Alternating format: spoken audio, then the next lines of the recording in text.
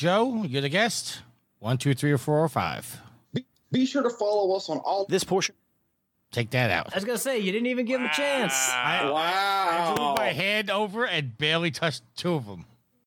You are listening to Trophy Horse with your host, Tricky Mick, Alex, I Yield to No One, Steve, and Sid.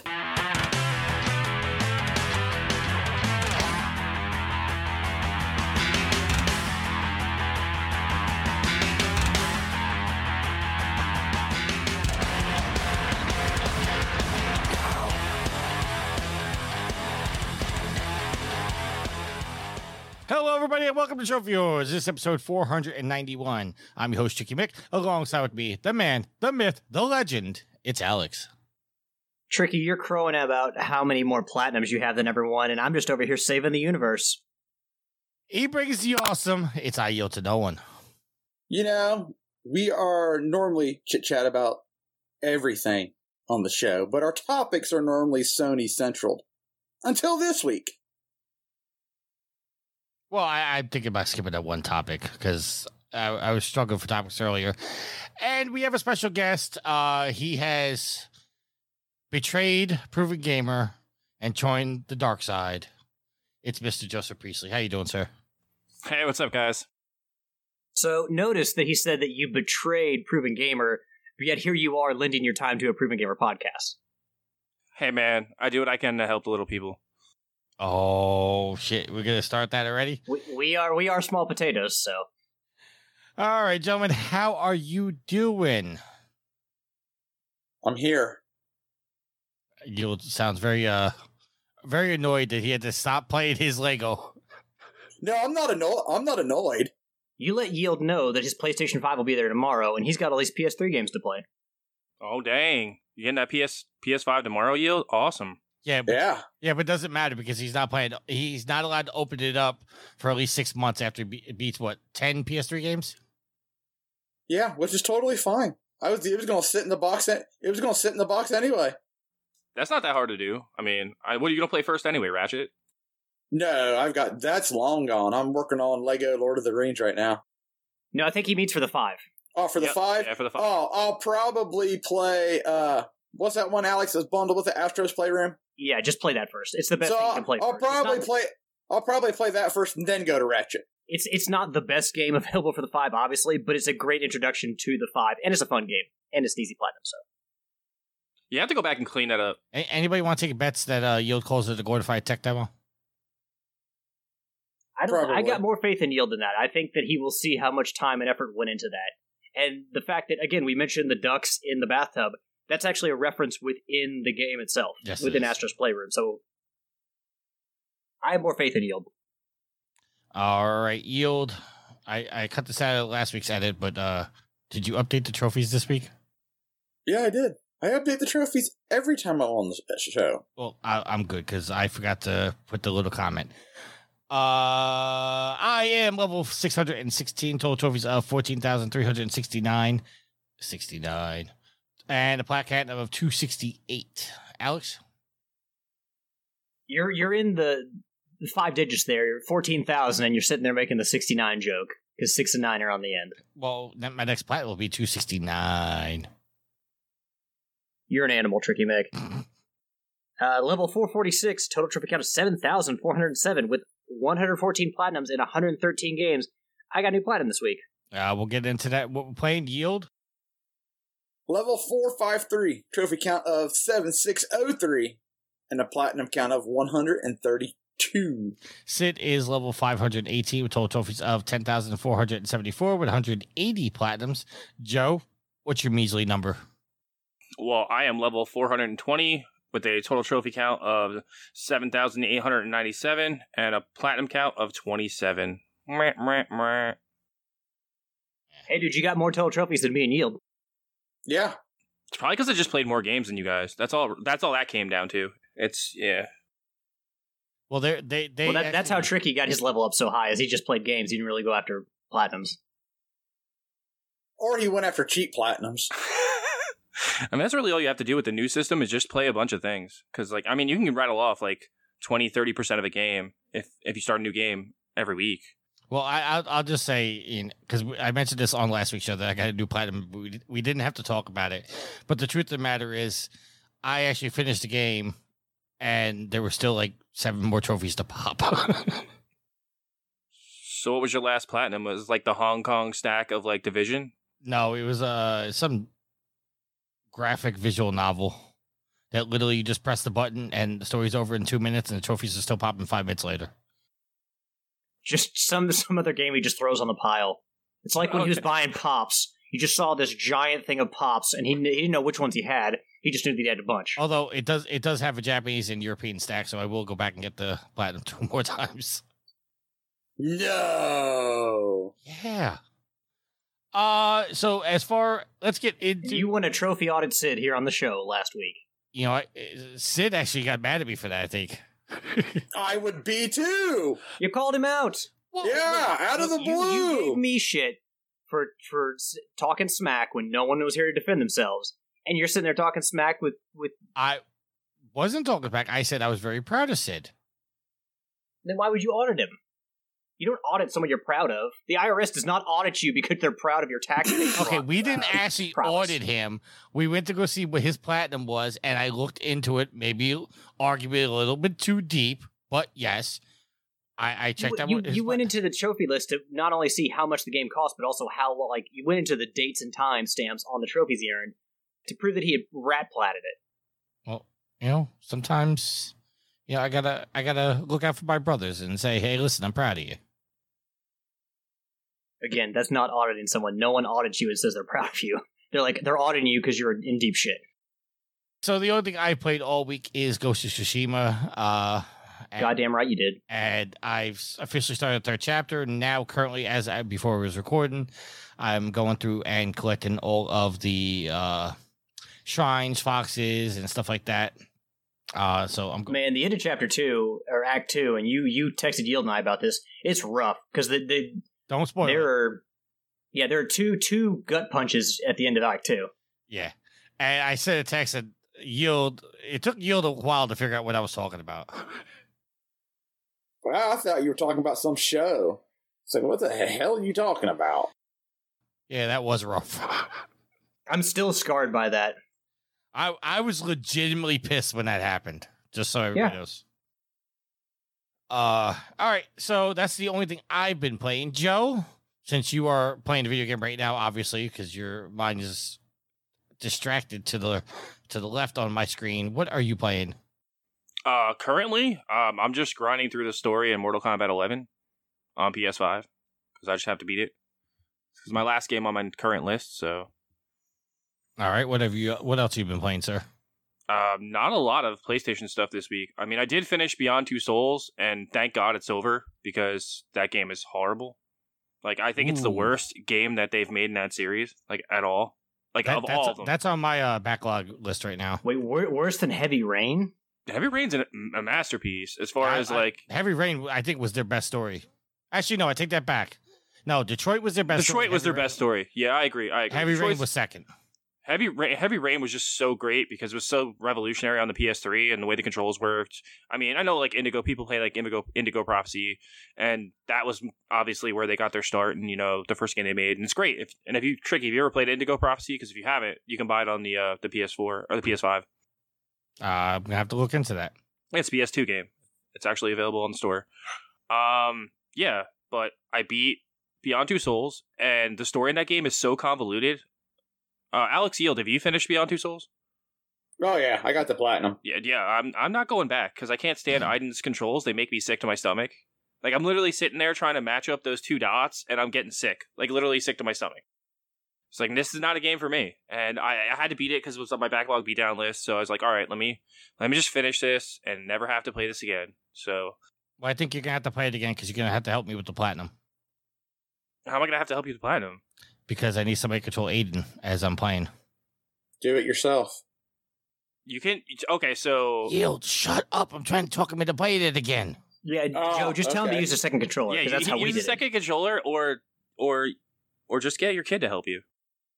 I could use the app.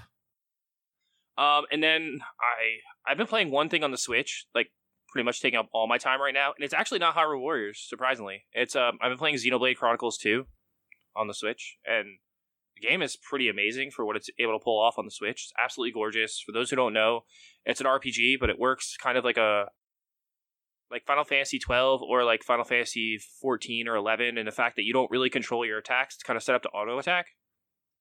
But I'm really enjoying it. I'm about like 10 hours in. I was 10 hours in the last time I quit playing it, but I was like, you know what? I'm going to go back and I'm going to start knocking out games on my list that I really want to play and not just stuff to get points, because I'm kind of tired of just playing stuff to play stuff.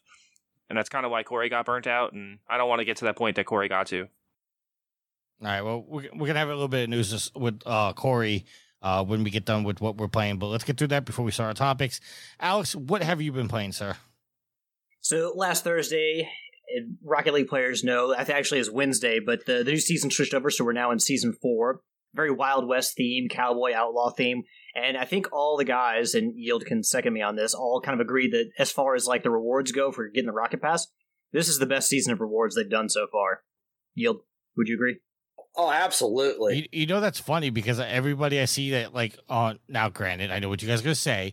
Everybody I see on TikTok that does Rocket League clips, they're all saying this is the worst season yet for rewards. I heartily disagree. Yeah. Yeah, I mean, the whole like racing NASCAR theme, or I don't know exactly. It wasn't just NASCAR, but like the whole theme of last season was okay. It wasn't great.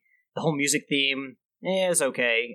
But really, like to me, this is my favorite season of rewards. And everyone's gonna have different opinions. It's not gonna match or jive with everybody, but I really like it, and I like the rewards. And we were at the very first like outset when we kind of like learned what the new season was going to be about.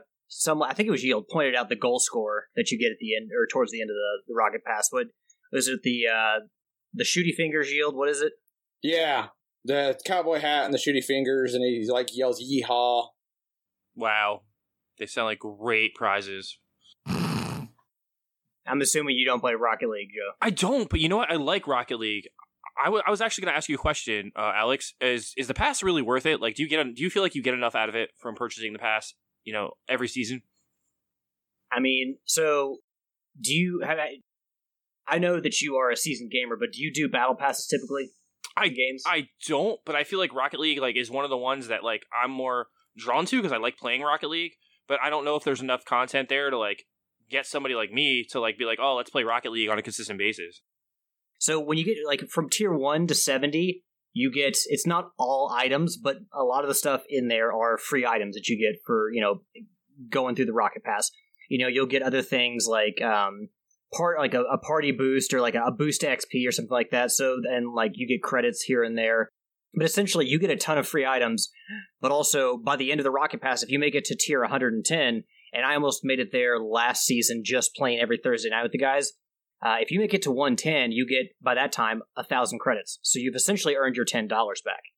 So what people do is you can buy the first rocket, you can buy a battle pass if you've never played any. You can buy a battle pass if you don't have any credits, and then spend $10, and then through the season earn that money back and use that to buy the next season. Oh, so it kind of like what Fortnite does. Yeah, pretty much your standard fare for most battle passes, where if you get to top tier, yeah, you can get your money back. I would say that, if you like Rocket League, I'd say it's definitely worth it. Again, the rewards are going to vary. Some of them are really good, and some of them you may not like. But for the fact the number of items you get, and after you get past tier 70, it's all reskins, recolors of items. But for the most part, I'd definitely say it's worth it, especially since in that pass, you can earn essentially the money back and just pay for the next pass. So it just depends on how much you're willing to play it. If you can dedicate one night, 2 hours a week to it, you can get a lot out of the battle pass. You'll get all the unique items plus a good chunk of your money back. You may not get to tier 110, but you won't be that far off either. So, Yield, do you think you'd say it's worth it because you love Rocket League too? Oh yeah, especially since I had my initial investment in the credits, and then I just roll it over every season. Yeah, some seasons are better than others, but for the most part, you consider how much certain goal scorers cost within the game, from blueprints and other things. Some things cost $10, some things cost $20.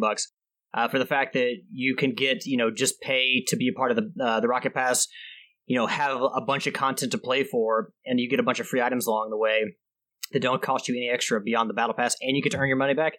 I definitely say it's worth it.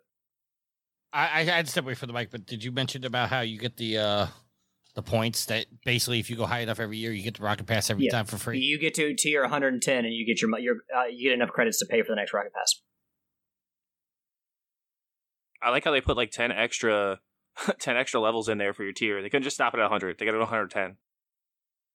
Yeah, because they will when you're going up through the regular levels up to 70, you don't get 100 credits per like every 10 levels. They're put them in there sometimes. Like I guess it's like a tier 12 or tier 21 or something weird like that. So, but once you get past 70, it goes 80, 90, 100, 110. Oh, okay. All right, Yield. Hey. I'm sorry. I said I got a new platinum. You didn't even ask me about that. You didn't care. You didn't give a shit. I'm sorry. I had to step away because I had to put something on the stove for Sweet Mama D to eat. So I kind of lost track of the conversation. I apologize. What is your new platinum, sir? Ratchet and Clank: A Rift in Time. Or Rift Apart. Sorry. A Crack in Time. I was thinking about a Crack in Time. Ratchet and Clank: Rift Apart. Well, I already knew that because I looked up your trophies. But how did you like it? I mean, a lot of people are saying the game is way too short. So Ashley asked me about this. She's like, how do you like it? And I'm like, well, it's a Ratchet and Clank game. And she's like, well, you sound disappointed. I'm like, so that's not me being disappointed. Ratchet and Clank is probably one of the most consistent series in video games where before you even play the game, you know pretty much what you're going to get. Because, I mean, the game, I don't want to say the same, but the games are just very consistent in quality and what they do really well. You've got all your awesome guns. You've got your awesome planetary locations. You got your funny, well-written characters, the great dialogue, the comedic dialogue. You've got really fun, hectic game like gunplay. You've got platforming. Yeah, so I mean, it's just really well done, and every Ratchet and Clank just it's the same great gameplay. It's just better looking. So the game looks fantastic. I love Rift Apart. It's a fantastic game, and I wouldn't necessarily. So obviously, I started this game this past week because last episode I was finishing up Astro's Playroom. So I started, I can't remember if it was Tuesday or not, or Tuesday, I don't think it was Wednesday, it must have been Tuesday. But essentially, I got to the Platinum, in less than a week. So it's not a super long game, but what I will say is, I hate the conversation of, is this game, too short, because then you're questioning whether it's worth the money. The game is easily worth $70, because it tells its story in an appropriate amount of time, it does exactly what it wants to do, and it's a game like Vanquish. It does exactly what it needs to do, and it gets out before it gets old. I would rather pay $70 for a game like Ratchet and Clank Rift Apart than a game that supposedly has 300 hours of gameplay and a bunch of bullshit padding. This game has no padding. You, as you progress through the story, you will learn new things and have to go back to a few planets to finish stuff up. But after you finish the main campaign, because one of my things when I was going through the game was like, man, this is a little easy. It's not a hard game. That doesn't mean I didn't die. It's just not a very challenging game.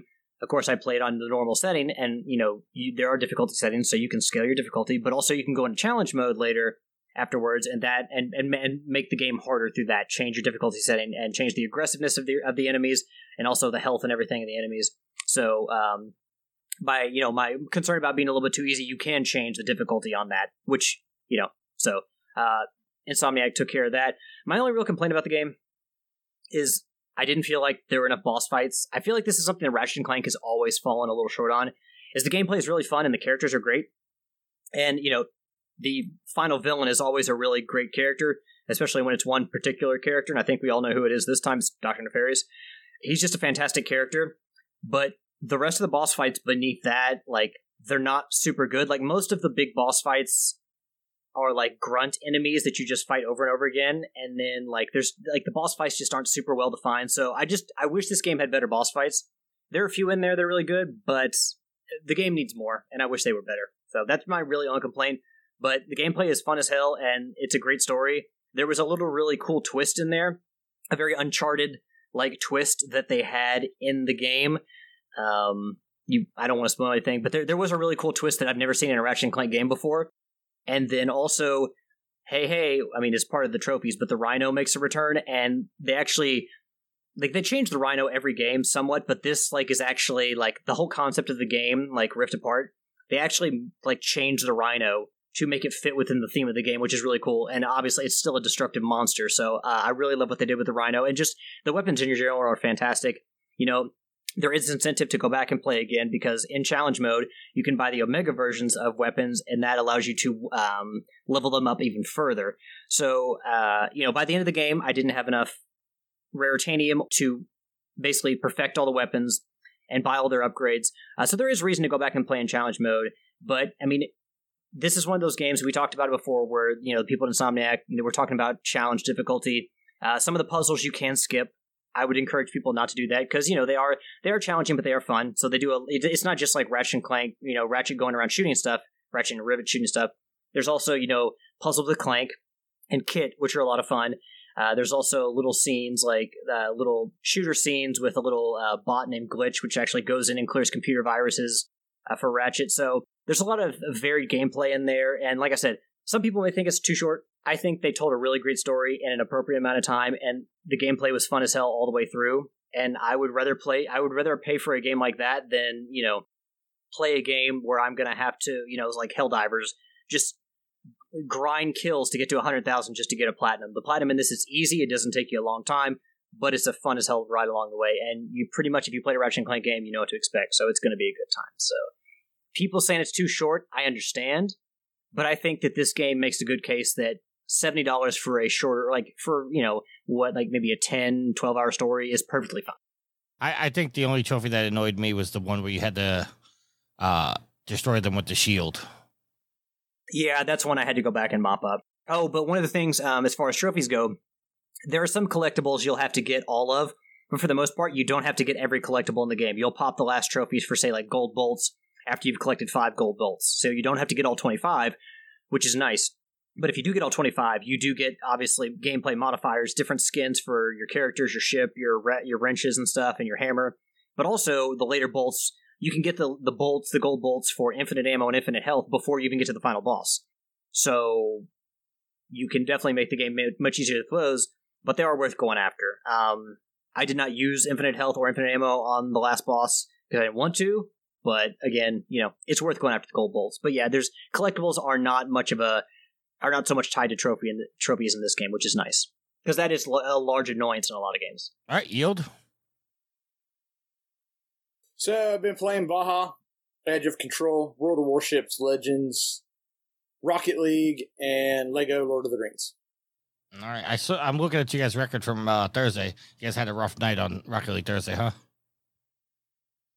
Yeah. Happens to the best of us. Yeah.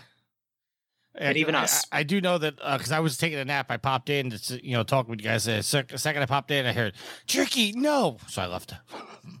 Yeah, that was a smart decision. I did not want to. I did not want to have a chit chat.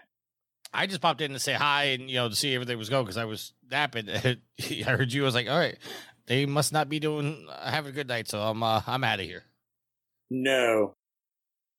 So before we get into our topics, it's worth noting that Joe's friend Corey, former host of the Game Stuff podcast, is currently, as we are recording, and will still be as of the day the show comes out, attempting a world record.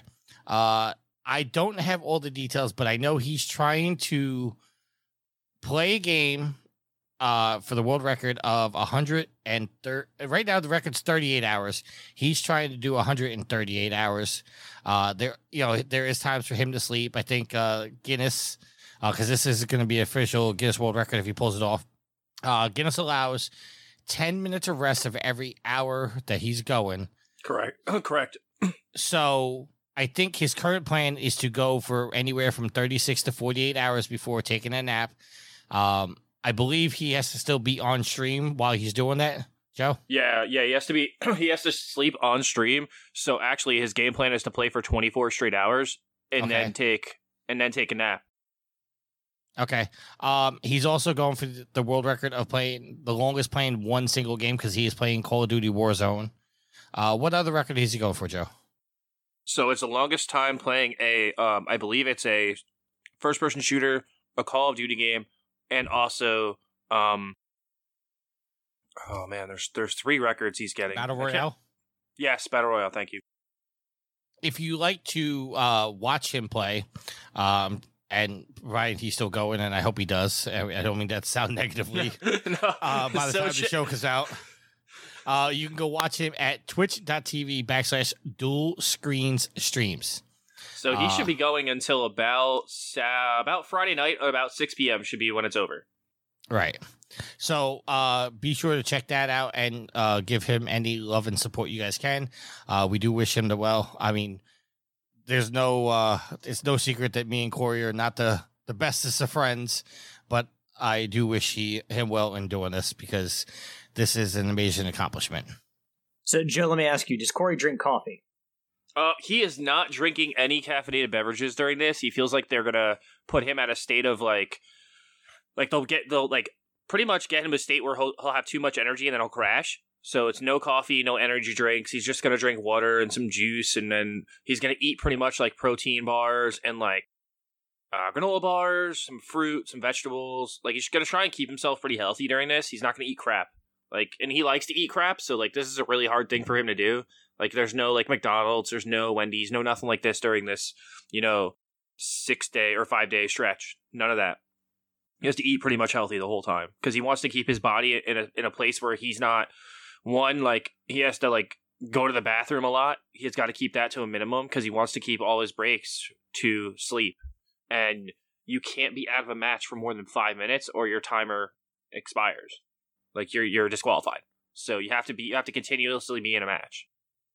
All Damn, right. how long did he sleep before this to prep?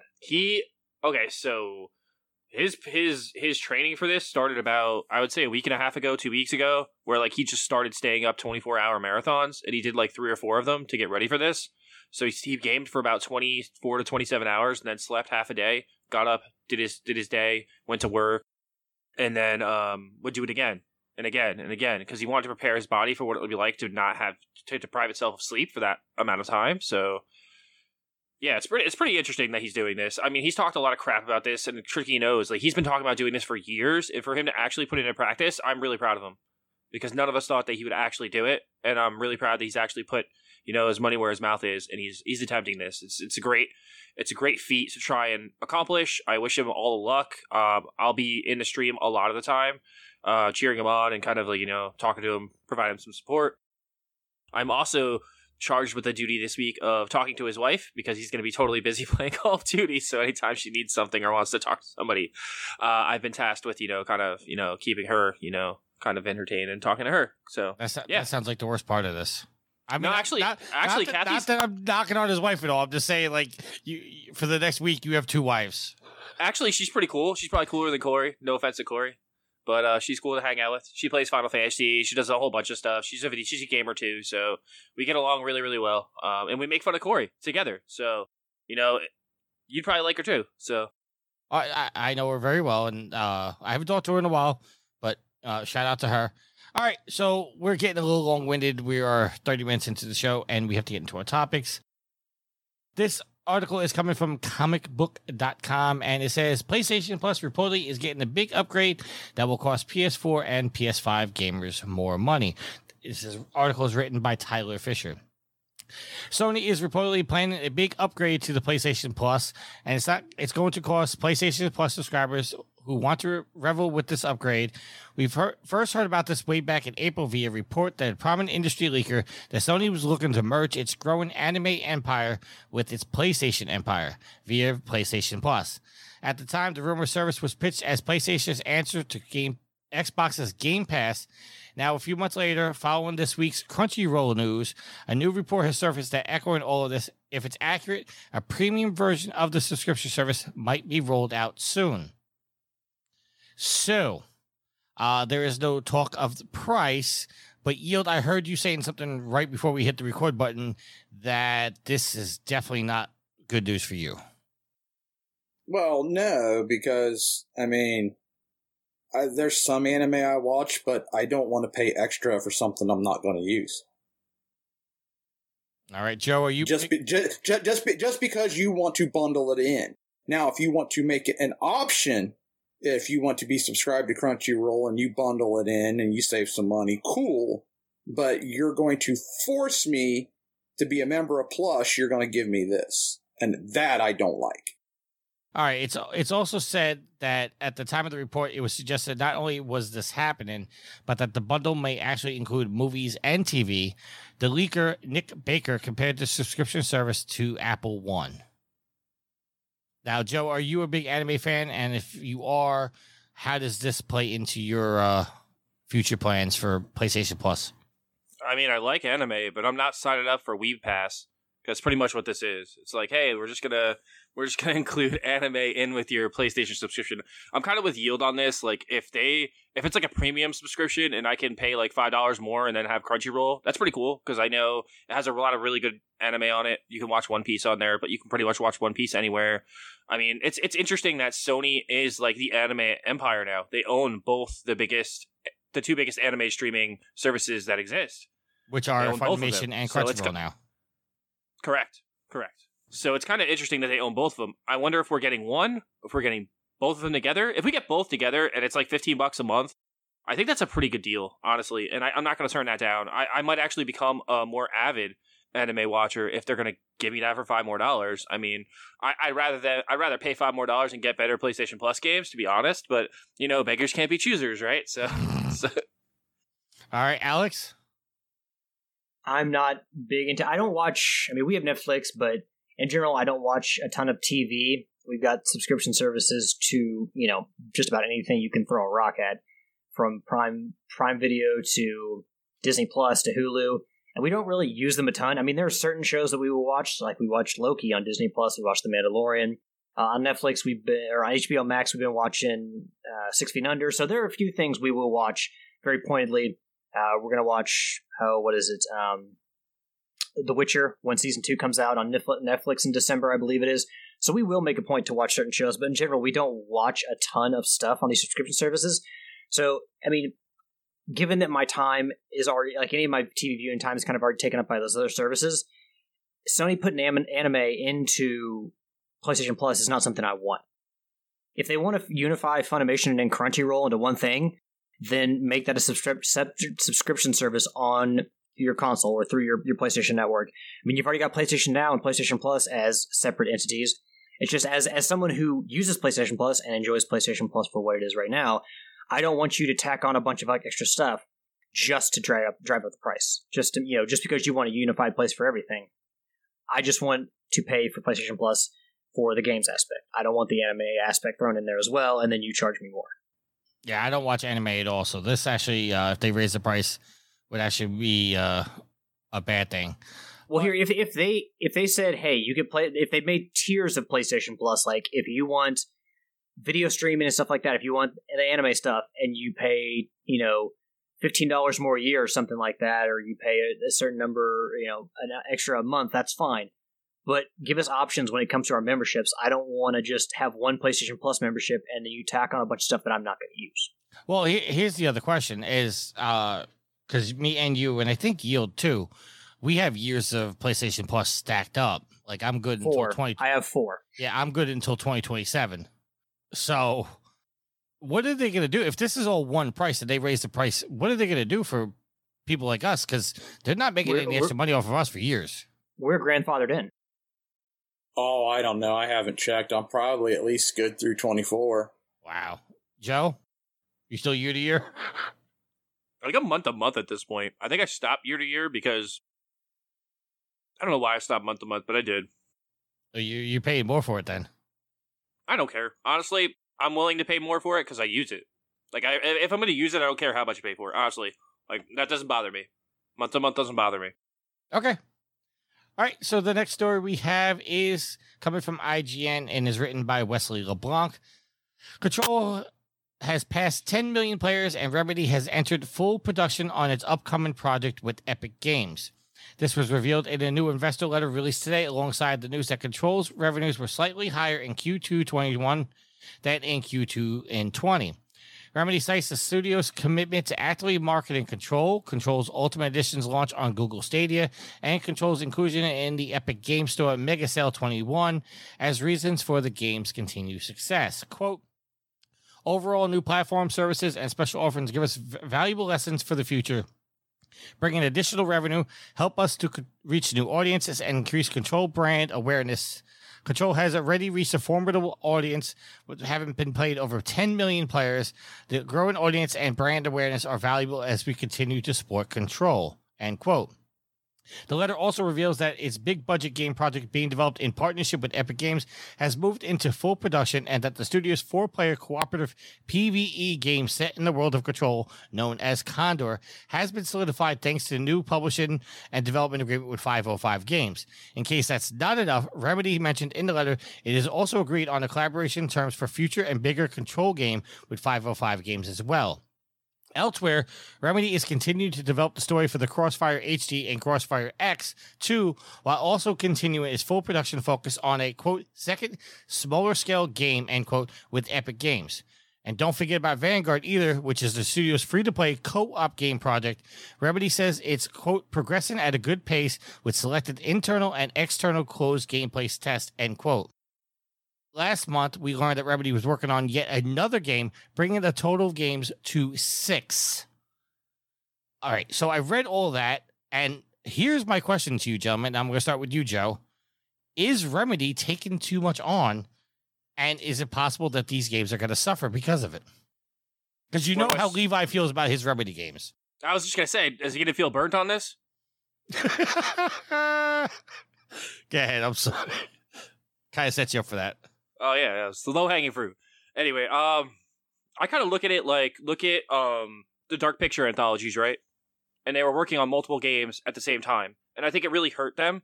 And I think they didn't put all they had into each entry of the Dark Pictures anthology. I feel like they got better as they went on, and some of them are weaker than others. But I feel like they're trying to do 7 games. 8 now. I thought it was 7. It's always been 8. That's crazy. I don't think they'll make them all at this point because they're not selling good enough to make the rest of them. Only 2 of them come out, or has 3 of them come out already? The third one comes out in October. Okay. House of Ashes? Yeah, it's October. So, okay. And they didn't even make 2 games in a year this year. They only had, because the last one came out last October. So they didn't even get 2 games this year. They were supposed to do 2 a year. But anyway, going back to Remedy, can they take all this on at once? I think with the size of their company, I think they can. But similar to what I just said, I think they can suffer from trying to put out multiple games at the same time. So yeah, I think they could stumble, but we don't know. I mean, is Control the greatest game of all time? No, it's nowhere near. Are any of their games really the greatest game of all time? No, they're nowhere near. But I think like what we're getting, a Control game, right? We're getting a Control multiplayer game, which who asked for that? Nobody. We're getting probably Alan Wake, another Alan Wake game. That's got to be one of the games, right? It's got to be. I mean, it's got to be. With them putting in the Control DLC, the Alan Wake DLC in Control, I think it's pretty adamant that we're going to get another Alan Wake game. And then I'm hoping that we get something new. Like, I'm hoping there's like a new, because I always like when they create new games, and I think that's their strong suit. I don't want a Control 2. I don't know about the rest of you, and I'll leave it off at this. I don't want a second Control game. I think the first game was good enough. I think I had enough time in that world, and honestly, I don't think the story was the best part of Control. I think the actual gameplay was the best part of Control. And how it controlled. No pun intended there, but yeah. Okay, I stopped reading the article a little short. It is worth noting that it says to meet the production of the 6 games, the studio's headcount has grown up to 293 employees. That's still not a lot for 6 games. Well, if they're doing something with Epic, they're partnering with Epic, that might have people from Epic working on a game as well. Yeah, their track record's great with making games right now. The ending was particularly not great. So, I mean, if they were to do another Control, it's like they hit this high point with the ashtray maze, and then the ending just kind of fell flat. But the gameplay was fantastic. I love the gameplay. It was a lot of fun. Story-wise, not great. A little too convoluted for my taste. But, I mean, would I mind playing? I would play another Control, because I would want them to do something better where they drop the ball at the end of Control. The DLCs were great. So, you know, that gives me confidence that if they made another Control, that they can fix some of the problems with the story and the ending of the first Control. But yeah, I mean, the number of projects is a little concerning. But, you know, do we ever really know? I mean, like, I just watching the credits for Ratchet & Clank Rift Apart today, it's like, God, you just don't know how many people are in the credits. I mean, granted, not all those people are working at the studio. You know, you got your Shuhei Yoshis and your Scott Rohdes and Jim Ryan and Helman Hurst, but, I mean, good God. There's a lot of people just in those credits alone. So, 6 is a lot of projects. I mean, maybe they should fix Godfall first, because that's a piece of crap. Godfall actually just came out on the PS4, by the way, just so everybody knows. Yeah, I'm not buying that. Does it come with a free PS5 upgrade? Maybe I'll buy it. All right, Yield? If they can do it, awesome. But that's a tall order for only 200 people. Remedy, I mean, I will say that I hope this doesn't hurt Remedy because I think they're a really good development studio. If there's anybody Xbox or Microsoft should have bought, it should have been Remedy. But yeah, I like their games. I hope they continue to. They seem to be hitting a stride right now. I hope they finish all these projects and they're all great because I do like Remedy and I do have a lot of respect for their track record of video game making. Now, I debated putting this as our topic of the week because I figured this is going to start a little bit of a conversation. Hellblade: Senua's Sacrifice has gotten a free Xbox X and S optimization patch. This is coming on the 4-year anniversary of the game. Now, you will notice that I said it is getting a Series X and S optimization patch, but that patch is not coming to the PlayStation 4/PS5 version of the game. Now, I asked this gentleman, and I don't want to, bash on Xbox or anything, but is this a sign that Xbox is now pulling away from their commitment to supporting all versions of their games, allowing their games to also go on other systems? This is also not coming to the Switch as well, but it is worth noting that the Switch would be able to handle the patch anyway. So, Alex, I'll start with you. Is this right for Xbox to release this patch for their own console and not the PlayStation 4? Why would they release it for the PlayStation 4? Okay. I mean, but I mean, it's a patch for the X and the S, right? That's not the same generation as the 4. Well, the X and the S also play the Xbox One games like the PlayStation 4 or the PlayStation 5 plays the PlayStation 4 games and up-reses them. This is giving them an official upgrade to the X and the S, but essentially they're not upgrading the game from the 4 to the 5 is basically what this patch is doing. I get why they would upgrade it for their own consoles. I don't understand why anyone would expect them to upgrade it for the Switch or for the PS5. Like, when they bought all these studios, my thought was they're going to make all these games exclusive because they should. Why would you buy all the studios and not make those games exclusive to PC and your console? Why would you ever do anything for to optimize those games that are owned by made by the company you own, the development studios you own on a competitor's console? Well, and I don't understand why that's an expectation. Well, if you look at now, granted, Minecraft doesn't really need graphic support, but Minecraft is owned by Microsoft at this point, but they still release upgrades for that. We got all the Bethesda games that are still coming to the 4 and the 5. Even after their purchase, you got the games from what's his Tim Schafer studio, Double Fine. Yeah, Double but Fine. Let's be honest. Senua's Sacrifice and any game Double Fine makes are not going to come near the sales of most Bethesda games or the biggest Bethesda games. Bethesda games are big time, so maybe they're like, hey, these really big games that'll sell huge multi-platform, maybe we'll put those on the other consoles or allow those to be on the PlayStation and the Switch. Minecraft, a huge audience, and yeah, so it makes sense for that to be, not just on the Xbox. And it's also worth noting that Minecraft was on the 4 before Microsoft bought them. Yes, it was on other consoles before. But again, they're clearly going to pick and choose. Psychonauts is going to be on other consoles because that was crowdfunded, and you can't, have that game crowdfunded and then later purchase Double Fine and say, okay, well, actually, all of you who donated money in our own PlayStation, you can't have the game now. So that's kind of why they're locked into releasing that multi-platform. And then there was another game, Deathloop, obviously was developed for, the Sony consoles as well, and then later Microsoft bought Bethesda, but that game was already being developed for the Sony consoles. I don't know, they're clearly going to pick and choose what they support. I don't think they have to support everything. Or Yield? I mean, they're owned by Microsoft, so it doesn't have to make its way here. All right. Well, it's worth noting that the update says it will take full advantage of Microsoft's 9th generation gaming hardware, meaning Hellblade not only gets improved basic visuals, but includes additional perks such as DirectX ray tracing, 3 graphical modes, performance resolution, and enriched, and with the latter offering support for ray tracing. And the patch is coming at no additional cost if you own the game digitally or physically. Joe, you kind of laughed when Yield was talking. How you feeling about all this? Here's my thoughts. let the babies that play Microsoft games have their games. Because you know what? They need them. That's literally what it is. Like, they need all the games they can get, Tricky, so let them have it. I would love to play the next, Senua's Sacrifice game, but I know that's not going to happen. And you know what? Let them have it. I'm okay with that. Let them have it, because I'll be over here playing Uncharted, 5, 6, 7. I'll be playing all these other great Sony games. So you know what? As a Sony fan and as a Nintendo fan, I have tons of stuff to play. I don't need Microsoft. I don't need them. And they don't have anything that entices me. And I'm not trying to say that as a pony or, a super Nintendo. I'm trying to say that as someone who's very much understands what Microsoft's trying to do here. And Yield and Alex kind of hit it on the head. Why would they give anybody access to the games that they paid for? They paid all this money. They're coming to a head now where they have to start producing games for all these people who bought these Game Pass for subscriptions. And I'm sorry, I played a few minutes of Ascent and I'm like, this is what you're giving me? I'm not impressed.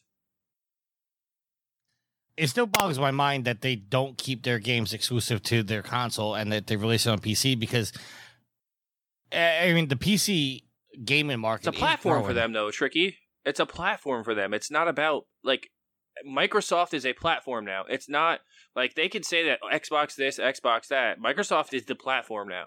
Xbox is the brand on the platform. So the platform is PC and Xbox. I honestly think they're going to phase out the Xbox in the next 5 to 6 years. There will be no more Xbox. It'll just be Microsoft games on PC and whatever box they put out, but I don't know if they even need to call it Xbox anymore. Maybe they keep the name Xbox because it's good branding for them, or maybe they change the PC division to Xbox. Who knows? But I just think that they're at a point where they have to start producing something for these 20-something studios that they bought. What was it, 22 or 27 studios? 29, something like that? It's crazy. Look it up. And going back to a comment, I believe either Yield or Alex made previously on the show, yes, they should have bought Remedy. That was the dumbest thing you didn't do. According to a quick Google search, Microsoft now has 23 first-party game studios, compared to Sony's 13. I would laugh my ass off if Sony bought Remedy and it forced Levi to buy a PS5 to play Control 2, to play all the rest of the Remedy games that are coming down the pipe. Alan Wake game. Yeah, it would force them all to go buy one, and then they'd have. Although Alan Wake would stay on Xbox because that is an Xbox exclusive. It depends. It's a Remedy game, though. If that studio owns the rights, if they're bought out by a competitor or not, they can. Or anyway. No, you're right. If they own the rights, they can put it wherever they want if they own the rights. Let's see. In July 19, Remedy fully acquired the rights to Alan Wake from Microsoft. So Remedy owns it. So whether or not, even if Sony buys them, it's more than likely, it would be on Sony. But if Sony doesn't buy them, it's up to Remedy could just make it multi-platform. Here you go. It's available for everybody. Well, wasn't the rumor that they were making a Alan Wake PS4 version and then it just never came to light? I thought they were making a brand new remaster of the first Alan Wake game for Sony because they didn't have it on their platform. I would have loved that, but I never heard anything about that. Yeah, they made a PC version that just came out, what was it, last year, I think? And I think there was supposed to be a Sony version. Maybe Microsoft put kibosh on that or something happened there, but I could have sworn it's supposed to come to Sony as well. All right, just because we're on it, and I know that we want to give fair time. The Xbox Game Studios that are owned by Microsoft right now are 343 Industries, The Coalition, Compulsion Games, Double Fine Production, The Initiative, In Exile Entertainment, Mojang Studios, Ninja Theory, Obsidian Entertainment, Playground Games, Rare, Turn 10 Studios, Undead Labs, World's Edge, Xbox Game Studios Publishing, Alpha Dog Games, Arcane Studios, Bethesda Game Studios, id Software, Machine Games, Roundhouse Studios, Tango Gameworks, and ZeniMax Online Studios. Yeah, and a lot of those games a lot of the studios came with the purchase of Bethesda. The last 8 studios are technically under the ZeniMax Media Bethesda Softworks division. I think that Rare is a very good case study for how Microsoft has handled their in-game IP, because Rare was great, and then Xbox bought them, and they have been not great ever since. And you looked at Halo's management, and they gave it to 343 after Bungie left, and I don't get the feeling that people really want Halo in the hands of 343. So, as I've said before in Facebook threads, Microsoft did a really good job of buying up quality studios. So I think that the good games will come for them, but I really think they've just done a really bad job of managing their IP, aside from Forza.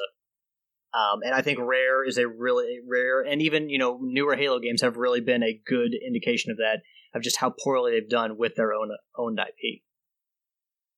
Yeah, I'm looking at this list right now, and it's interesting because they say that like when studios were acquired, and up until 2002, when they bought Rare, they only had 5 first-party studios, and it took them from 2002 until 2014 when they bought Mojang, and then it took them until 2018 to really start buying up studios. Yeah, Rare, it makes me sad what's happened to Rare, because they are just wasting away in Microsoft land. It was a good purchase, but nothing good has come out of Rare in under Microsoft. All right. Moving on to our last topic before our topic of the week. This is probably going to make a couple of us happy. Sly Cooper 5 is apparently in development. A notable leaker has corroborated rumors that the 5th entry in PlayStation Sly Cooper platformer franchise is currently being developed. This has come from ScreenRant.com and is written by Thomas McNulty. The original trilogy of cartoon platformers was developed by Sucker Punch Productions, while the series' 4th game was handed over to Sanzaro Games and released in 2013. The Sly Cooper games became a staple platformer titles after their release between 2002 and 2005. Despite being some of the very first games Sucker Punch developed, the series proved to be a success, but underwent a period of inactivity after the studio's final Sly Cooper release due to a shift in focus into the new Infamous series. Sucker Punch left the future of the franchise in the hands of Sanzaro Games, which released a high-definition remastered collection of the original trilogy, followed by their 4th installment, Sly Cooper Thieves in Time, the infamous game of why Alice has to say X number of platinums and X number of games. So, Joe, let's start with you. Sly Cooper 5. You interested? Yeah, I like Sly Cooper a lot. I think it's really nice that the franchise is coming back. There's been a real resurgence of 3D platforming, like action adventure games, and I think I really want to see a lot of those come back. I really wish that they would remaster like the original trilogy. I know they put it out on PS3, but I think it would be nice for people to play it before playing 5, because that's where most of the story lies in the first 3 games. I know 4 had a decent story, but I really think the first 3 are where the series kind of shines. Alex, do you agree with that? I really enjoyed Sly Cooper 4. Like Sanzaro Games did a great job with it. So nice you platinumed it twice. Yeah, no, but I liked, I've heard some people, talk about how they don't like the Sly 4 or something like that, or it wasn't everyone's favorite. It was everyone's favorite Sly game. I really enjoyed the game. I thought they did a great job on it, especially for it not being Sucker Punch. I like that game quite a bit. And then, the original trilogy, my favorite's still number 2. I love number 2. It's one of my favorite PlayStation 2 games. Like, I as a whole, I love that series. I love the characters. And again, it's just more proof of how good of a studio Sucker Punch can be. And you see them jump from that to, something like Ghost of Tsushima or Infamous. It just shows the variety that they can bring and just, the breadth of talent they have there. It may not be one of those franchises like Ratchet and Clank that Sony's going to pull out every generation, but as long as, they still are, keep it in mind, maybe, we've seen reports, I think Levi posted in the Trophy Wars thread that we might be getting a new Twisted Metal game. If, those are 2 franchises, they're going to hop essentially every other generation, and we'll get one every other generation, I would be perfectly happy with that. They may not be mainline franchises, but I think that they're still important to people who buy Sony products and buy PlayStations, and that people would want to play them. So I'm a huge fan of Sly Cooper, and I would definitely love to see Sly Cooper 5. So Sly Cooper 5, and especially if Sucker Punch is back at the helm, I can only imagine how. I was about to say, according to the leak, it's allegedly not being made by Sucker Punch. Other people have said that it's back in Sanzaro Games' hands, but because Facebook now owns Sanzaro Games, that's probably not likely either. Okay, that's right, because we talked about how they bought Sanzero. I mean, as long as Sony is willing to invest, I'm sure they can find somebody to make a great Sly Cooper game. And I don't think that they're going to put that franchise in the hands of incapable idiots. So I have faith in Sony that they will treat Sly well. Because even though Sucker Punch didn't make Sly 4, it was still a really well done game, and I really enjoyed it. So Sanzaro did a good job with it. And I'm sure, hey, maybe Sony goes to Bluepoint and says, hey, could you make us a Sly Cooper game? I'm down with Joe's idea of remastering the 4 games, the 5. I'm excited for a 5th game. 4 ended on a kind of a question mark, and I would love to see the story wrapped up or kicked into gear for another trilogy. Do you think that with how much people kind of bemoan, I mean, there's definitely people for it, but there's also a lot of people against it, bemoan all the remasters and the remakes and all that, and especially, with a lot of people throwing the word cash grab around at Sony recently with the Ghost of Tsushima news, do you not think that another Sly Cooper remaster or like an HD remaster would be looked at, unfavorably by a lot of people and just say, oh, they're just trying to make easy money? If you do it like you did Crash, where, hey, well, how do they do it? Well, anyway, they remastered it, and then shortly after the remaster to come out, oh, by the way, we're making a 4th one. If they did something like that for Sly, I don't think it would be looked at as bad because, I mean, you're revitalizing Sly Cooper, but in the same time, yeah, you're making money off of it. But no one bashed Sony when Crash came out because people wanted Crash back. Well, that was Activision. Activision owns Crash. But I mean, anyway, you get what I'm saying. People wanted Crash back. Yeah, but I mean, like, it had been a long, in Activision, when they bought Crash Bandicoot, like, the Crash had to go away for a while because Activision did not do any favors to that franchise. And it had been a long, long time. Like, yes, I believe, wait, you don't like Mind Over Mutant, Alex? You're not a fan? You're not a fan of Mind Over Mutant? I didn't even play it. Didn't even bother. I did play Twinsanity and Wrath of Cortex, though, on the PlayStation. Those are both good games, though.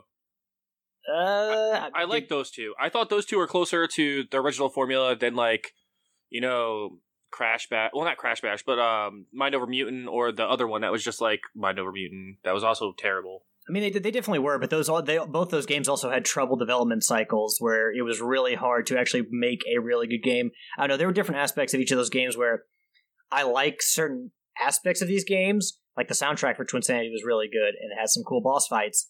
And, great soundtrack for Crash Wrath of Cortex, but I don't know. I played through them, and I wasn't a huge fan of them.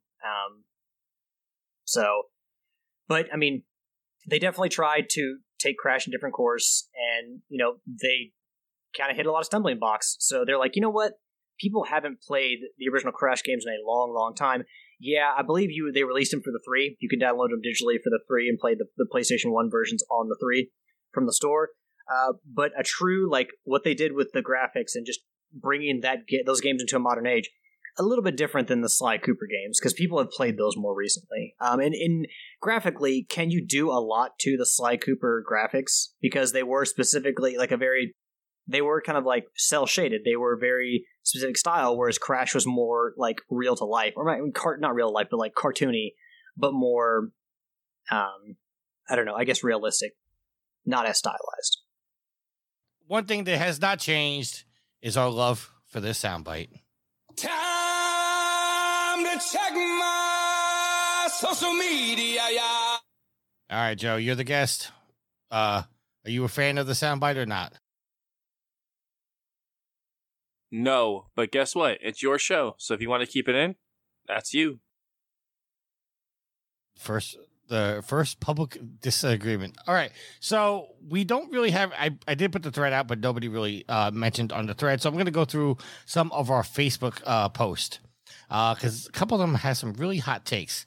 Mark Duplex has said, has anyone been following along with the Blue Box Studios story and downloaded app on the PlayStation 5? Mark, I'm pretty sure Alex and Yield don't know about the story, and I'm gonna let them fill in. But I wanted them to be able to get their PS5s and be able to check out the app. And before we go deep in that story, probably going to go fully in depth on that story next week when I can give the guys some time to really catch up on the story. But apparently it seems like Blue Box Studios has pulled this shit before several times, and it seems like it's a big scam. But being that the app is actually on the PlayStation 5 leads a little credibility that they may actually pull through this time. So we'll get back with that. Homer, this is the hot take of the week. I wish I had a soundbite for this. Homer says, Homer's hot take on Sony's promises to flood the market with PlayStation 5s. Buyer beware. My prediction is that the PlayStation 5 will turn into Sony's version of the Xbox 360's Red Ring of Death. While I have no doubt that Sony has taken extra measures to procure the coveted components they need to produce their consoles, I have to wonder if they're getting said components from reputable and reliable suppliers. I say this because I work in the aerospace industry, and one thing that we must be cognizant of is counterfeit parts. I have personally witnessed components coming in from other suppliers that look nearly identical to what they're supposed to be, only to discover they are indeed counterfeit.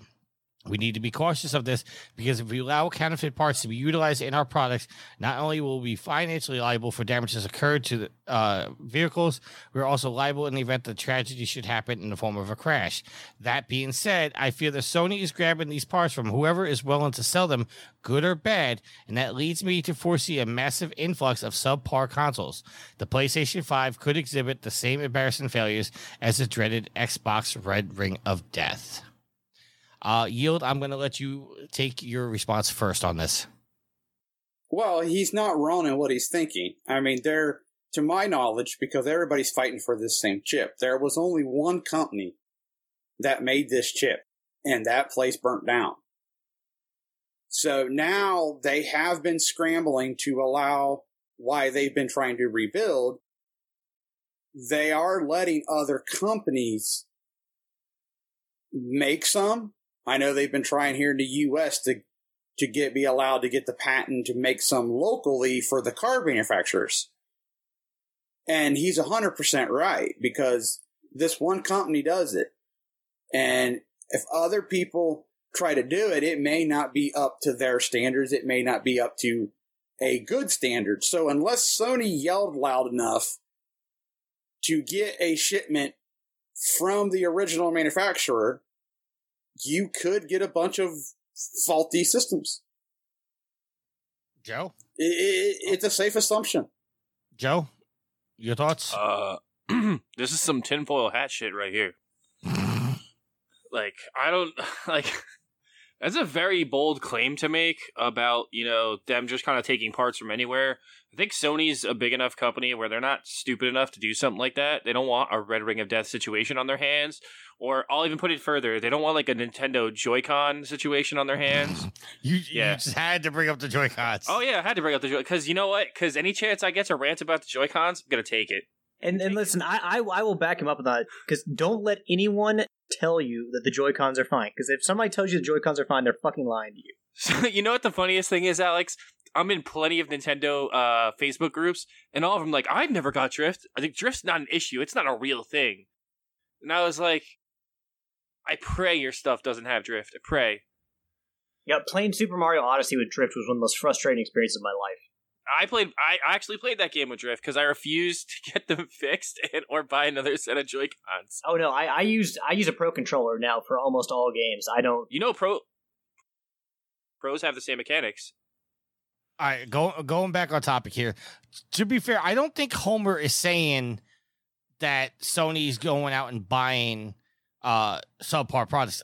I think what he's trying that's exactly what he said. I think what he's saying is that they found a supplier, and it's possible that that supplier is giving them counterfeit parts, not where Sony's thinking they're getting legit. By that logic, then also people might be driving around cars with faulty chips in them too. Or buying Xboxes with faulty chips in them, or new Nintendo Switches with faulty parts in them too, because they all use the same conductor. Because I mean, we just saw, like, I'm starting to see now an influx of Switches in stores. Yeah, I saw, what was it, 5 or 6 at the store shelf the other day. Yeah, Nintendo sits on those. I think Nintendo's one of the smarter companies when it comes to that. They have them like sitting in a warehouse. Like, you don't think they have like a couple not 100,000, but yeah, probably a couple 100,000 like Switch OLEDs already ready to go in a warehouse. They're just sitting there waiting for them to be released. Well, they did just pass PS3 in all-time sales. They know what they're doing. Like, Nintendo's smart when it comes to like supply demand. They've been pretty good at keeping, their stuff in stock and able to buy. Except for like the first few months of the pandemic, I really think Nintendo did the best job of being able to purchase, their consoles. I mean, you still can't buy an Xbox and you still can't buy a PlayStation in stores. It's been almost a year. I don't know. I've gotten 5 in the last 2 weeks. In a store? No, you walk into a Walmart. Well, but and also be able to buy one. For Nintendo, the Switch has been out longer than the Series X and S, and also the PlayStation 5. So their install base is built up. As Tricky said, the sales of the Switch have now surpassed lifetime sales of the Xbox 360 and PS3. So there's not as many people looking for Switches now. So it's easier for them to get to the market. Well, yeah. Well, wait for the OLED though, and then you'll see the same thing because. If I know anything, I know Nintendo fans, and we're dumb, and we're stupid, and we'll buy the same thing 500 times over again. Do you really think that many people are going to go out and buy the OLED Switch when it's not really an upgrade?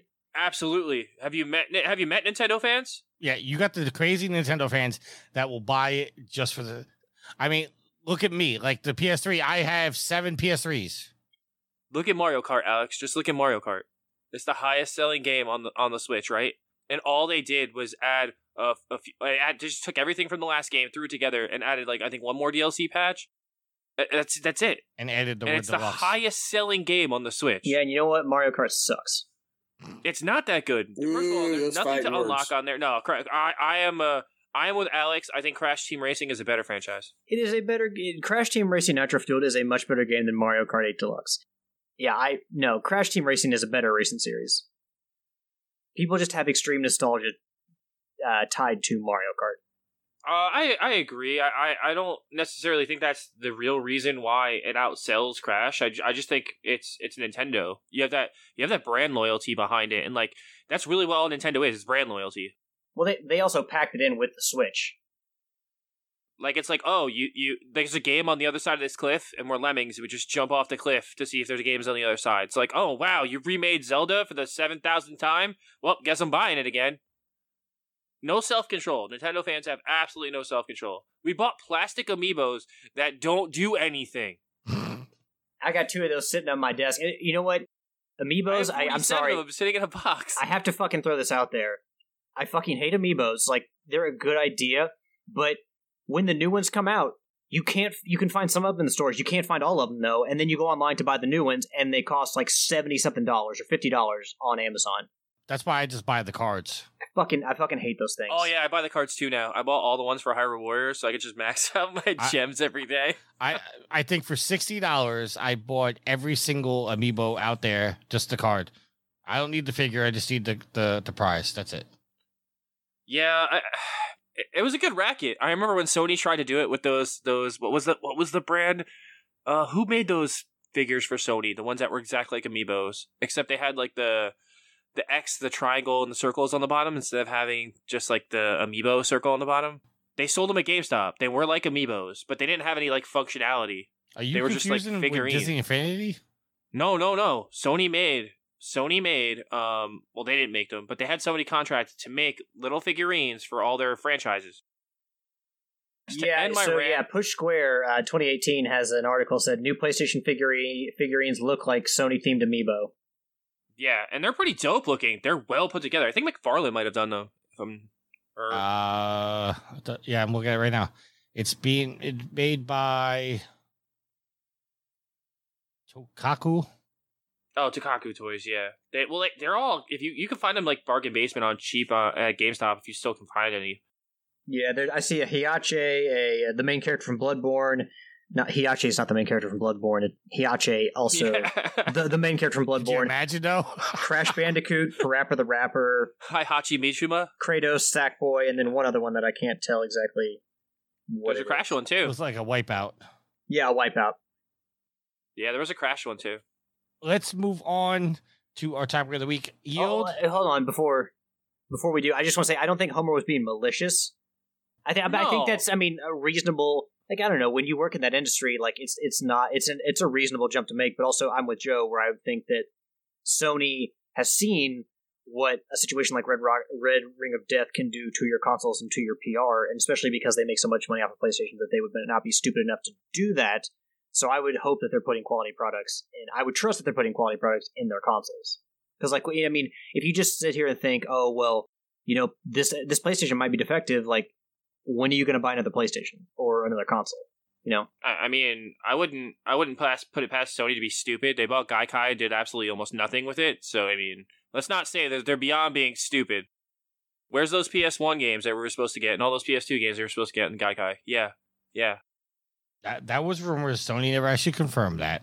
Okay. All right. Yield 1, 3, 4, 5. 6. I guess you gotta play all of them. This portion of the show is brought to you by Twitch Prime. Did you know that Amazon gives you $5 to give to your favorite streamer every month? If you link your Amazon Prime account with Twitch, you can sub to any Twitch page for free. You have to renew it every month, otherwise Amazon is just going to keep your money though, so remember. So why not just give it to us instead? All right, I'm going to introduce this topic, then I have to step away because I have to give Sweet Mama D some dinner. But this article is coming from NintendoLife.com and is written by Liam Doolin. And the only reason I'm pulling a Nintendo article is because court orders popular ROM website to, quote, destroy all of its unauthorized Nintendo games. Now, I'm bringing this up only because of the fact that the ROM universe is debatable within the gaming community. Some people feel that after years, you should be able to download a ROM of your favorite Nintendo, Super Nintendo, Genesis, Sega Saturn games, and be able to play them and not feel like you're technically, quote-unquote, pirating the game. So I'm going to leave the conversation to let Alex start it off first. First, gentlemen, I want to know what your general opinion of being able to download ROMs are, and do you feel that this is justified to do and not feel like you're ripping off said company? Alex, I'm going to let you start off, sir. I mean, Nintendo is pretty harsh and pretty strict with its IP, which I do understand. So, I mean, this is just expected behavior of Nintendo. As someone... I don't know, we've had Jeff Hanna on the show before talk about, you know, preserving the history of video games, and, you know, all these platform holders can just lock certain IP and games away behind doors that we can't access. I don't know. Like, I feel like ROMs help, you know, people experience games they would never be able to experience, or play games, you know, Cowboys of Moo Mesa. I would love to play that game, but I fucking can't because I actually cannot buy it at this point. And that was a game I previously brought up on the show, and Ponder had written a post on Trophy Horse like, oh, I completely forgot about this game until you mentioned it. There are a lot of games that I would probably like to play that I just don't have access to because no one is willing to sell me these games. So in that way, giving people access to games that you potentially would never be able to play through, like, you know, doing that through ROMs, like, I think that's great. I don't know, maybe I understand Nintendo protecting their IP, but also, like, I want to support ROMs and I want to support people's access to ROMs and their ability to play all these games, because it's shitty just people, you know, not having access to these games. I don't know. I'm kind of straddling the fence here. I'm more siding on the ROM side than the Nintendo side, because I don't know, when it comes to these older games, I don't think Nintendo's going to make really that much money off them to warrant this. But I mean, am I out of bounds here, guys? I don't mess with any of that stuff, so I really don't have an opinion one way or the other. Joe, you have any specific thoughts on this? I have a lot of thoughts on this. As a person who played, like, a lot of ROMs back in the day, because you just couldn't play everything. Like, it wasn't possible to buy every single game ever, or even if you owned it, it was just so much easier to find a ROM of it than I have to dig through all my games to find the game I owned and then plug up the system I had for it. And you're well within your rights if you're playing something you own a physical copy of. That's actually, like, that's within laws. Nintendo's trying to actually change that as well, I believe, where they're trying to make it so you cannot make ROMs of games, period, and they want all the ROMs destroyed.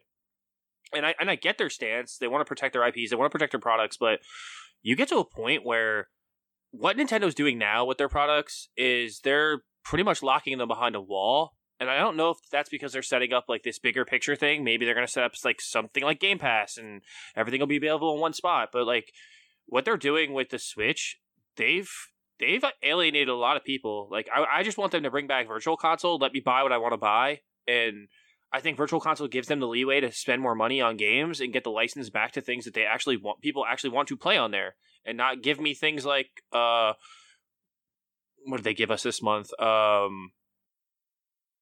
Are you talking about like on the NES or SNES channels? Yeah. Oh my God, it's garbage.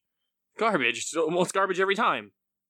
And then like every like once a year they'll be like, oh, here's a Donkey Kong game to keep you guys paying for the subscription. You know, because we're forcing you to pay for online, even though the servers are straight trash, and half the time you can't play Smash Brothers online, and it's basically an online game, and you can't even play it online because the servers are so bad and the stability's bad.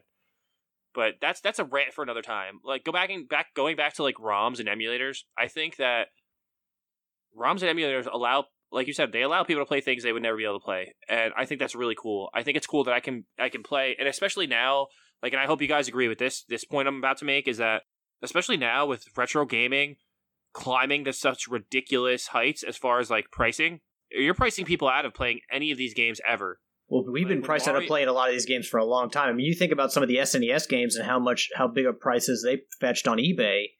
It's ridiculous. And it's been that way. It's like, I'm not paying, like, did you see, like, and that's another thing, like, people collecting games now. The collecting boom has destroyed people actually want to buy things to play them now. So now you have to resort to ROMs because the collector's market has made it so, like, Joe Schmo or, like, this kid down the street with $5 in his pocket can't go to a flea market and get anything for $5 anymore. You don't live in that world anymore. I loved going to the flea market back in the day, and I could pick up, like, 10 games for $10. Or there was a bin, it was like, pick out 5 Super Nintendo games for $20. And they would have everything in there. Like, because people didn't know what they had back then. Now everybody knows what they have, and it's created a big resurgence of people trying to go download games illegally to play them.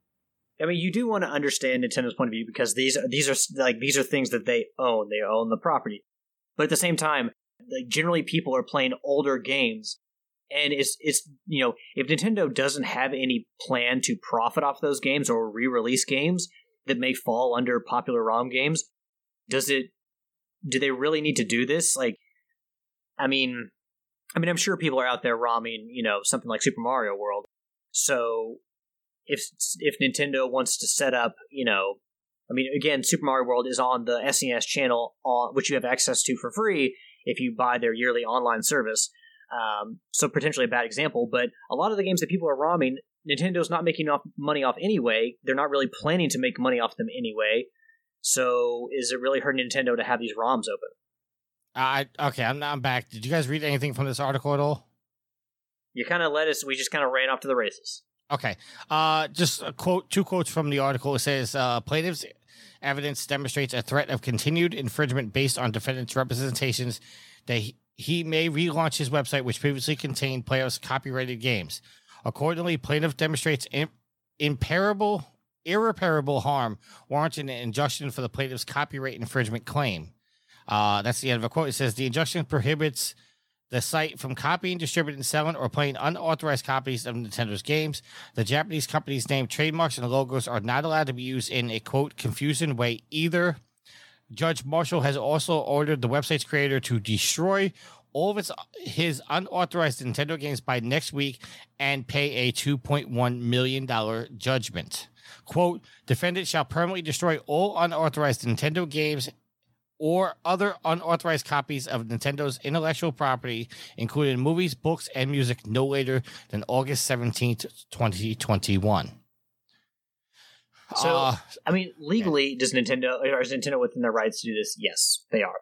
But, I mean, like, that's like Sony, like, someone puts the original Warhawk from the PS1 era on a ROM, and someone download that and playing it, and then Sony being like, oh, we own Warhawk, that's irreparable damage to our, you know, our studios, our PlayStation studios, you gotta destroy that shit. Like, aren't ROMs mostly for playing older games that people aren't buying now anyway? Well, to be fair, there are people, and granted, I think it's a little bit more of a shitty move. There are people that are putting ROMs of PlayStation 5 and Xbox Series X and S games on the internet. So go after those people. Don't go after the people that are putting like Super Castlevania 4 on ROM. Well, because that's where Sony and Nintendo and Microsoft are going to lose their money if people are pirating their newer games. No one is going to. They're not going to miss much profit from people playing older games. Well, if you guys remember years ago, I caused a little controversy when I said that I was playing A Link to the Past on a ROM, and somebody pointed out, "Oh, well, you're pirating the game," and I said, "Well, yes, technically, I am pirating the game, but." The only reason I'm doing this is because I legitimately wanted to go out and buy an SNES Classic and couldn't find one because Nintendo is shitty practices of how they sold those. And if I was able to get one, I would delete the ROM, and I did. Yeah, but here's the thing, though. You can get on the Switch, you can get the SNES channel, which I'm pretty sure A Link to the Past is on there. Well, now, yes. At that time that I was playing the ROM, no, I couldn't. Because the Switch wasn't even out at that point, I don't think. But see, I mean, that's the thing is, like, hiding games behind lock and key. So it's like, you remember like the Disney Vault, now Disney Plus and all their stuff is available on there. But back in the day, they would release movies, on VHS for a short amount of time and then put them back in the Disney Vault and you couldn't get them anymore. So like, I don't necessarily want to side with Nintendo from the point of, hiding these games behind lock and key so no one ever gets to play them, or, forcing people, like Joe said, to go to the secondary market and pay insane prices on eBay, or, from, third-party sellers on Amazon to get a hold of these games. When it comes to ROMs, I mean, me personally, I feel like there's a fine line, and like I've been listening to you guys talk. I think it's a fine line between, is it a dick move to play a ROM, or is it legitimately pirated? Because, like you guys have said, like if I can't actively go and find a copy of the game, because Nintendo or any other company decided for whatever reason they were going to stop selling it or stop distributing it or stop publishing it, I think at that point it is okay to download a ROM. If I can't legitimately get it, yes. Like for years, I wanted a copy of IQ for the PlayStation. Couldn't find it. And then when I did find it, it was in a third-party store. It was a used copy, scratched up to all hell, and the guy wanted $160 for it. And I basically said, fuck you, and downloaded a ROM for it. But I do feel bad about doing that. But if I can't legitimately go and make like if I'm making a determined effort to find your game, to play your game on your system, and I can't find it in a reasonable amount of time, I don't have a problem with a ROM. I mean, I also have, here's another thing to think about, guys. When they remaster a game now, you don't get all the licensed music back. If I play the ROM, I play the original version of the game the way it was meant to be played and experienced. And you can't replicate that anymore because companies aren't willing to pay all the licensing fees to get all the music back. Like, you guys heard about that rumor that they're remastering the Grand Theft Auto games, right? Yes. Yes. They're not going to be able to get all the music back. There's absolutely no way. Like, that Michael Jackson tracks in Vice City, nope, you're not getting those back. Like, all that stuff's going to be lost. And, like, I don't want to play Grand Theft Auto without Michael Jackson songs or certain radio stations. Like, it's gonna destroy the experience for me. And I think that's what I think of, too, when I think of ROMs. It's like, it's preserving the game in a state that it was meant to be played in. That's the original state of the game. That's what the game was when it came out. And I think that's beautiful, to be able to go back and experience something the way it was meant to be experienced. And remasters don't do that. They take a lot of things out of games. Especially now with Sony, forget it. Like, everything's censored and it's a mess. It's a mess. A lot of games are a mess now. Look out for the kids, Joe. You got to protect the kids. How about the kids just don't play the games? Like, if it's that big of a problem, like, it wasn't. Amen. It wasn't that big of a problem for me as a kid. My parents were like, "It's a game." The difference, right? Kid should be playing GTA. Period. And I'm not saying that as a parent. I'm saying as just in general, GTA games are not made for kids. Therefore, you shouldn't have to protect the kids for them. I agree. They're not made for kids, and they shouldn't be sold to kids. But, at the end of the day, I mean, a kid can just buy it online now. Like, that's the beauty of online gaming now. Yep. And being able to have virtual stores. Kid can go steal his dad's credit card. Kids don't do this. And just go buy a game. Like, it's that simple. And they don't check your age. They don't check anything. You just buy it. They assume you're over 18 when you have an account, so because you have to have a credit card. So there's ways around that. But going back to ROMs, I think that it's selfish of Nintendo to deprive people of playing things because they're too fucking late. And I'm gonna curse here. They're too effing lazy. Curse. We're uncensored here. Okay, they're too fucking lazy. Fucking curse, Joe. God damn it. Fucking A. They're too fucking. And then he censors A. They're too fucking lazy and cheap to go get the original rights to the game with the music and everything and remaster game. They want to go the cheap, easy way, and they'd rather just give me like Claymates or these stupid ass Nintendo games, like I referred to before. And I think that's sad. It's sad that we live in a state where Nintendo is number one right now, but they're not willing to do all the things to stay on top. Okay, I don't want to come to Nintendo's defense. Like, I'm not going to become a Nintendo apologist, but there is a chance that they cannot legitimately get the rights to said music or whatever.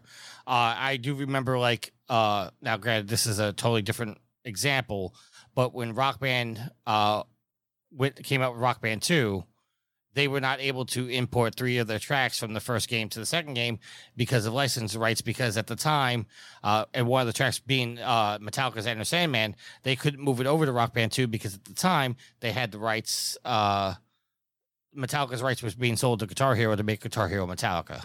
So it could legitimately be that they just cannot get the rights anymore because they're locked up somewhere else.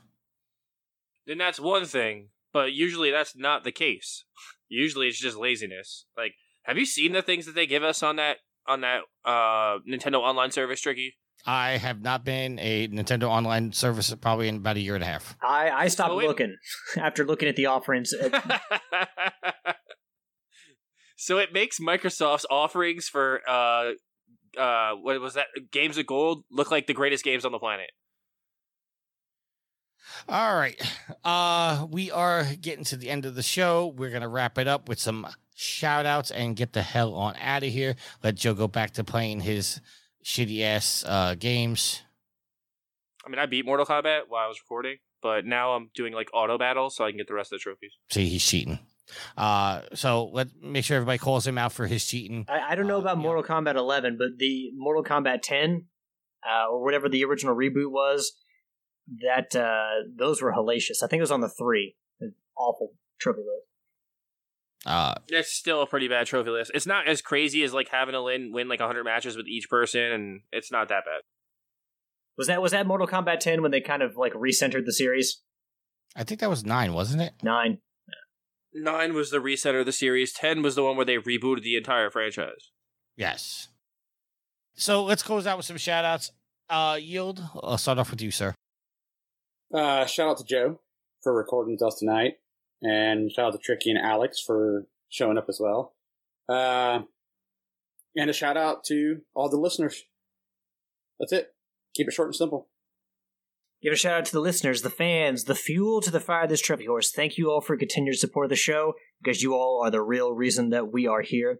Give a shout out to Tricky and to Yield and to our guest, Joe. Lovely conversation. We haven't had Joe on the show in a long, long time, have we? It's been like, what, probably 100 plus episodes? I think Joe... It's been never. Joe, I thought this was the first time you've ever been on. It's been never, correct. This is my first episode. First time Joe's ever been on the show. Surprisingly, the very first time. For the record, I have tried to get him on the show many times. Joe has said, yeah, I'll come on. And at the last minute, I'm not going to be able to make it. Sorry. I'm a very, very busy man. I work 7 days a week. I work 2 basically full-time jobs, so I'm pretty busy. He can always find time to record with the B crew. But you know what? Tricky sticks aside, he is a good person to talk video games with, because I had a nice little chat with him about a week and a half ago. We talked probably close to an hour over the phone about just, this, that, and everything. Mostly centered in games. But no, Joe is a great person to have a conversation with, so thank you for coming on, Joe. Give a shout out to Psyonix, because the new season of Rocket League looks great. Shout out to Insomniac Games. Loved Ratchet & Clank Rift Apart. Another fantastic offering from Insomniac. Again, one of the best development studios in the world, so shout out to them. Last but not least, to give a shout out to my lovely girlfriend, Ashley. Of course, like I said last week, she was the person who got me the PlayStation 5, and she originally gave me some money to also, she got me like a $50 code or card or something to buy Ratchet & Clank with in the first place, which I used on a PlayStation Plus membership when it was on sale. But luckily, the bundle that she bought for me came with PSN money, so I was able to buy Ratchet & Clank for very, very cheap using that money. So yeah, I got to play Ratchet & Clank Rift Apart because of Ashley. So thank you, honey. I love you. All right, Joe. Did you get digital PS5 or a disc? Digital. Yep. Because it was on GameFly on sale this week for like $47, right? Yeah, I like Already, digital. I'm fully on the digital transition. Except weirdly with Nintendo Switch cartridges, I buy those physical. I was digital for my first 3 years of owning a Switch, and now I'm at the point where I have to go to that like terabyte card, and I'm not spending half the price of a console on a memory card. So now I'm buying games. Yeah, now because the internal the internal storage on the Switch is terrible. Oh yeah, it's only like 32 gigs. Yeah. Well, the OLED is going to be 64 gigs, but... Yeah, 64 to start, but I still think it should have been like 500 to start. I know it would have bumped the price up, but I would have paid it. Yeah, internal storage on Nintendo consoles is not good. And the micro SD cards are frustrating too, because you can only put so many things on there. Anyway, sorry. Yeah, I know, you're right. It's definitely a struggle. Shout out to you guys. Thank you for having me on the show. It's been a long time coming. Always wanted to come on the show. Thank you for, lighting my passion to want to do podcasts. Like most people who found the show, I was just searching for a podcast to help me with trophies, and yours was really the only one that came up when I searched on Apple. So yeah, that's how I got my start listening to Trophy Horse.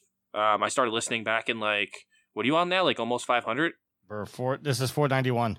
So like 2 something I started listening in the 200s. So I've been here for a while. We haven't chased you off yet.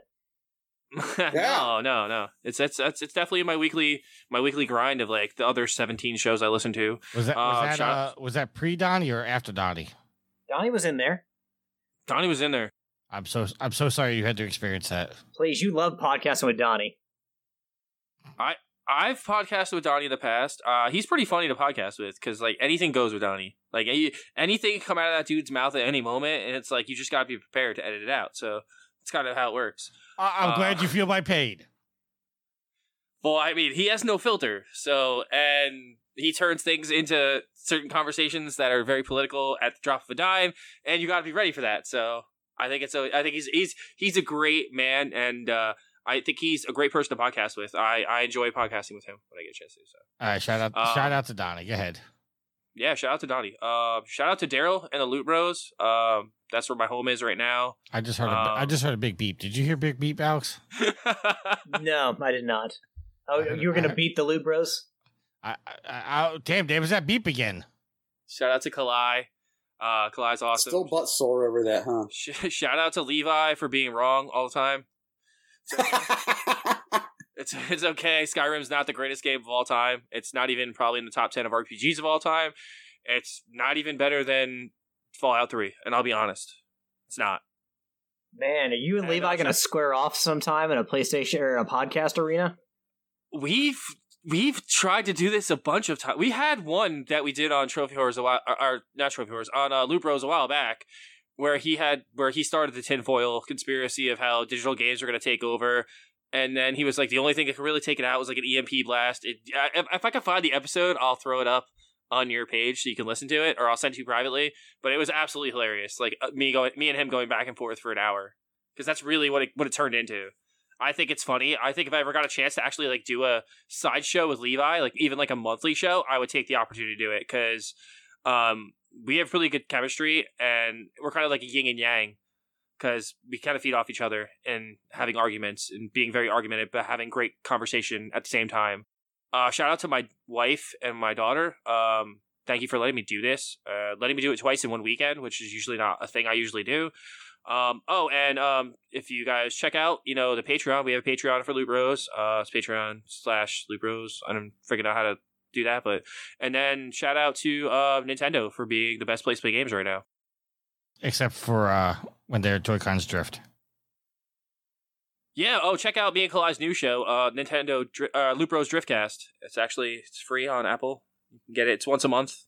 We do a little Nintendo wrap-up show. So, hey Joe. See how a professional podcaster linked you to that shout out or to that reference? That was good. That was good. That was good. That was a good lead in. See, that's what a good professional does. Something that Daryl's not able to do. Oh, jeez. Just putting it out on there. The show. Huh? He listens to the show. He listens to the show. I know he listens. Yeah, to the he show. does. He does. There will be a shot fired back in the Facebook group, guaranteed. You know why he listens to the show? Not only because we are a great show, because he has to learn how to host a show from me. I think it's so he has more ammunition to make jokes every week. I'm sorry, I don't have to call people cheaters to feel, because I'm a sore loser. That's all in good fun. I do think a guy is getting a little out of hand, but I mean, you make it so easy to do, seriously. So shout out to you for making it easy to make fun of you every week in, week out. So thank you, Tricky. Thank you for Shout that out to easy the material. listeners. Shout out to Joe. Shout out to Alex and Yield. Shout out to all my haters. Shout a big twerp you to Daryl for trying to ride my coattails every week and failing miserably doing it. You got to step up your game. Get good. Shout out to Sweet Mama D, who interrupted me not once, but twice, but 3 times during this show, and I kept it going. Donnie's not going to be real happy to hear that he's been replaced in the rivalry between you and... There's no longer a rival between Tricky and Donnie. It's Tricky and Daryl now. Now, there's no rivalry. The war has been fought, and I have won. He's just refusing to die. And Yield, are you laughing because you're a Sweet Mama D? Yeah. If there's nothing else, That was good stuff. Until next week, happy trophy hunting. Later. Bye. Check you later, guys.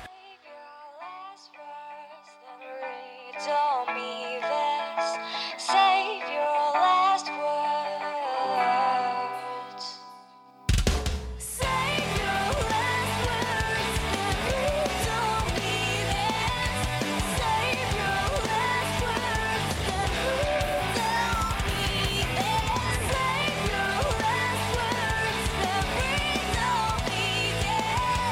Save your last words, and read don't mean it. The theme song is Venus by the band Even off their album Zenith. Permission granted by the band and 12 Stone Records. You can find them on Facebook by going to www.facebook.com/evenphilippines.